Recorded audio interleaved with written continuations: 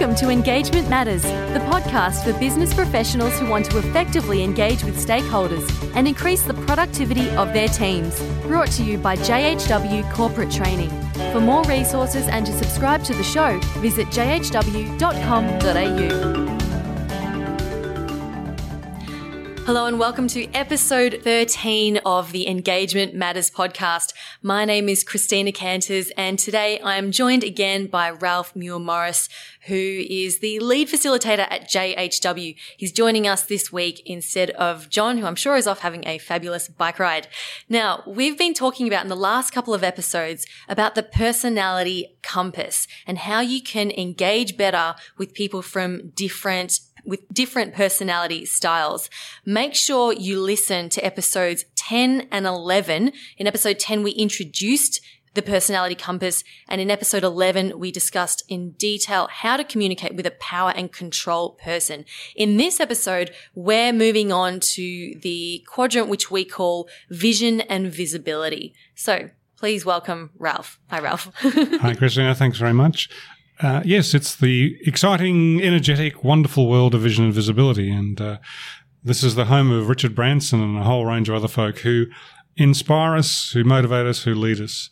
And so vision and visibility are well seen, well recognised, well acknowledged. Like the other groups, only make up a quarter of the world, but they don't mind being noticed, they don't mind being out there. And they're entrepreneurial, risk-taking mavericks often. And so it's a really interesting world. You find quite a few CEOs who are vision and visibility, and we'll talk about that a little bit more. But these people are easy to see and fun to be with. How can we spot them? They dress to stand out. They're looking to enhance their brand, their personal brand, as well as their corporate brand.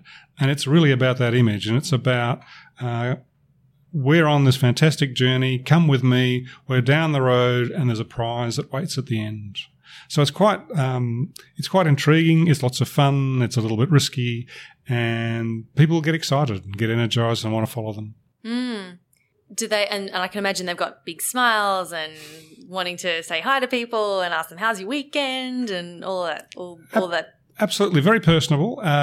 When they want to be. It's a sort of a selective fascination in you, but really they're all about the bigger picture and helping everybody get down the path because they know where they're going and they want to inspire other people. So they build on their network, they build on their relationships to get things done. They work with and through other people.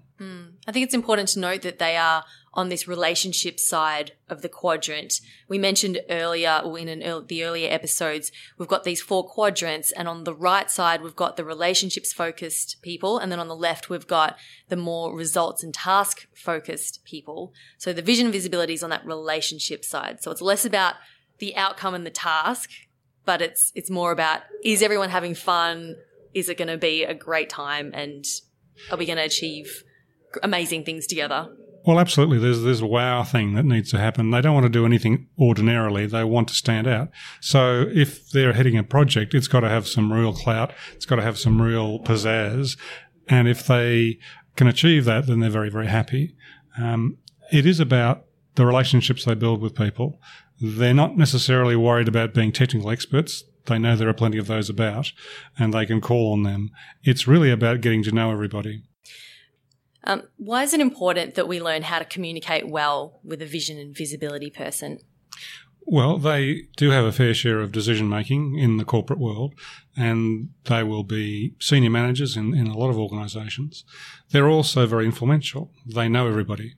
If I think about the difference between being a Westerner, as we would call them, and being very task-focused, and a vision and visibility, an Easterner with that kind of move-ahead thought process, most of us apply for jobs by seeing it on Seek or LinkedIn or whatever, filling out the cover sheet, tarting up our resume and sending it off. That's not how V&Vs work. V&Vs network with the who's who, get to know people and get tapped on the shoulder. So they get the next job not based on an application they put forward, but somebody knowing them and thinking, hey, he or she would be great for this role. So it's a very different way of working. Some would say, it's a triumph of style over substance, but it's more about I took the time and effort to get to know people, understand what was going on for them, and I have this strong network of people I can work with. Yeah, so there's ways in which they could help you. If you can build a good relationship with them and you share with them what it is that you want or need, there's a high chance they'll be able to say, hey, I know so-and-so, I know all these people, I'll put you in touch with blah, blah, blah, that could actually help you further your career. Absolutely. I belong to a tennis club. I'm the president of East Malvern, and the guy that looks after our sponsorships is very much Vision and Visibility, and he's got a company in this space, and in no amount of time at all, he was managed to get us 3 major sponsors, a couple of minor sponsors, and all out of nothing. And it's really about who he knew and who he knew to go and talk to, and then creating this exciting opportunity for people to come and pay us money. So this is a great skill. I mean, to be able to inspire the troops and connect with people across all sorts of industries and all sorts of spaces, this is a real asset. And if we're not that sort of person, then we really do need these people to help us. And touching on that, if we're not Vision and Visibility, you've talked a lot about what strengths they have and what's good about them, which is great. There's lots of good things about them. What are the other things that irritate the people from the other quadrants about the V&V? Well, when you listen to a V&V talking, they seem to jump all over the place. They seem to be not making a connection from one subject to another. But in fact, they're quite clear where they're going. They're just making mental leaps in their conversation. And they tend to think out loud, and they tend to solve problems out loud. So you're kind of wondering where it's all going, but there's always an end to the journey. And if you can let them talk and let them vocalise, then they're going to, A, appreciate you, and B, want to help you in return. And what are the biggest challenges that V&Vs face? Well, they are very big picture. So the detail can be something that trips them up.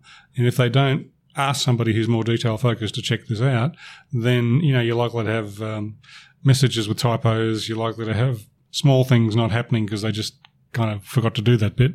And they just go ahead with a project and go do things without thinking through how it's actually going to get done. Yeah, it's that really big picture stuff. So, we'll put a man on the moon. Not quite sure how, but, somebody will manage. They'll fire a rocket. We'll work it out as we go. They do kind of come out smelling like roses, even if they do get into trouble. They are risk takers. And, of course, they want to push the boundaries. They want to do things that have never been done and go to places that have never been gone to. And every now and then they fall short because they overstretch. And some people will go, well, that was foolhardy and that was a bit silly. And as long as they keep that risk management under control, they're fine. But sometimes they can just push the boundary a little bit too far. They get a little bit creative with some of their stories. Their humour can be a little bit on the edge. And so they just need to be aware that for some people, that much risk-taking, socially and otherwise, is a bit of a challenge. Now tell us how we can actually go about communicating with a V&V if we want to have a great relationship with them and if we want to get them on board with our ideas. This is very much about friendship, connection, relationship. And so we need to establish what we've got in common with them. What is our common ground? What can we chat about? Is it the football? Is it being a parent? Is it being the member of some society? What are the common interests? What can we chat about? V&Vs love to chat. So as somebody from another quadrant, you don't have to talk a lot, because once they get going, they get very excited and they chat away merrily. The hardest thing for the rest of us is to just let them go, to stop being so concerned about, shouldn't we be doing this and shouldn't we be doing that? No, we should be having fun, and they should be able to discuss freely where they're going, what their thought process is, what their aspirations are. And I've done this. I've spent, 50 minutes out of 60 listening and chatting about stories and things and other bits and pieces.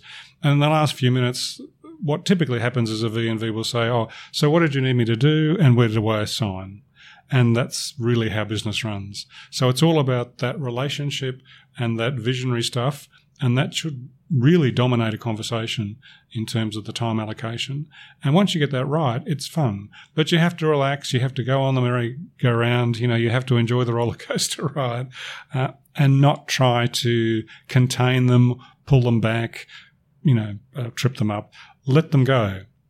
Let's have a look. Let's see where this ends up. It's very energising. It's a lot of fun, and you do get things done.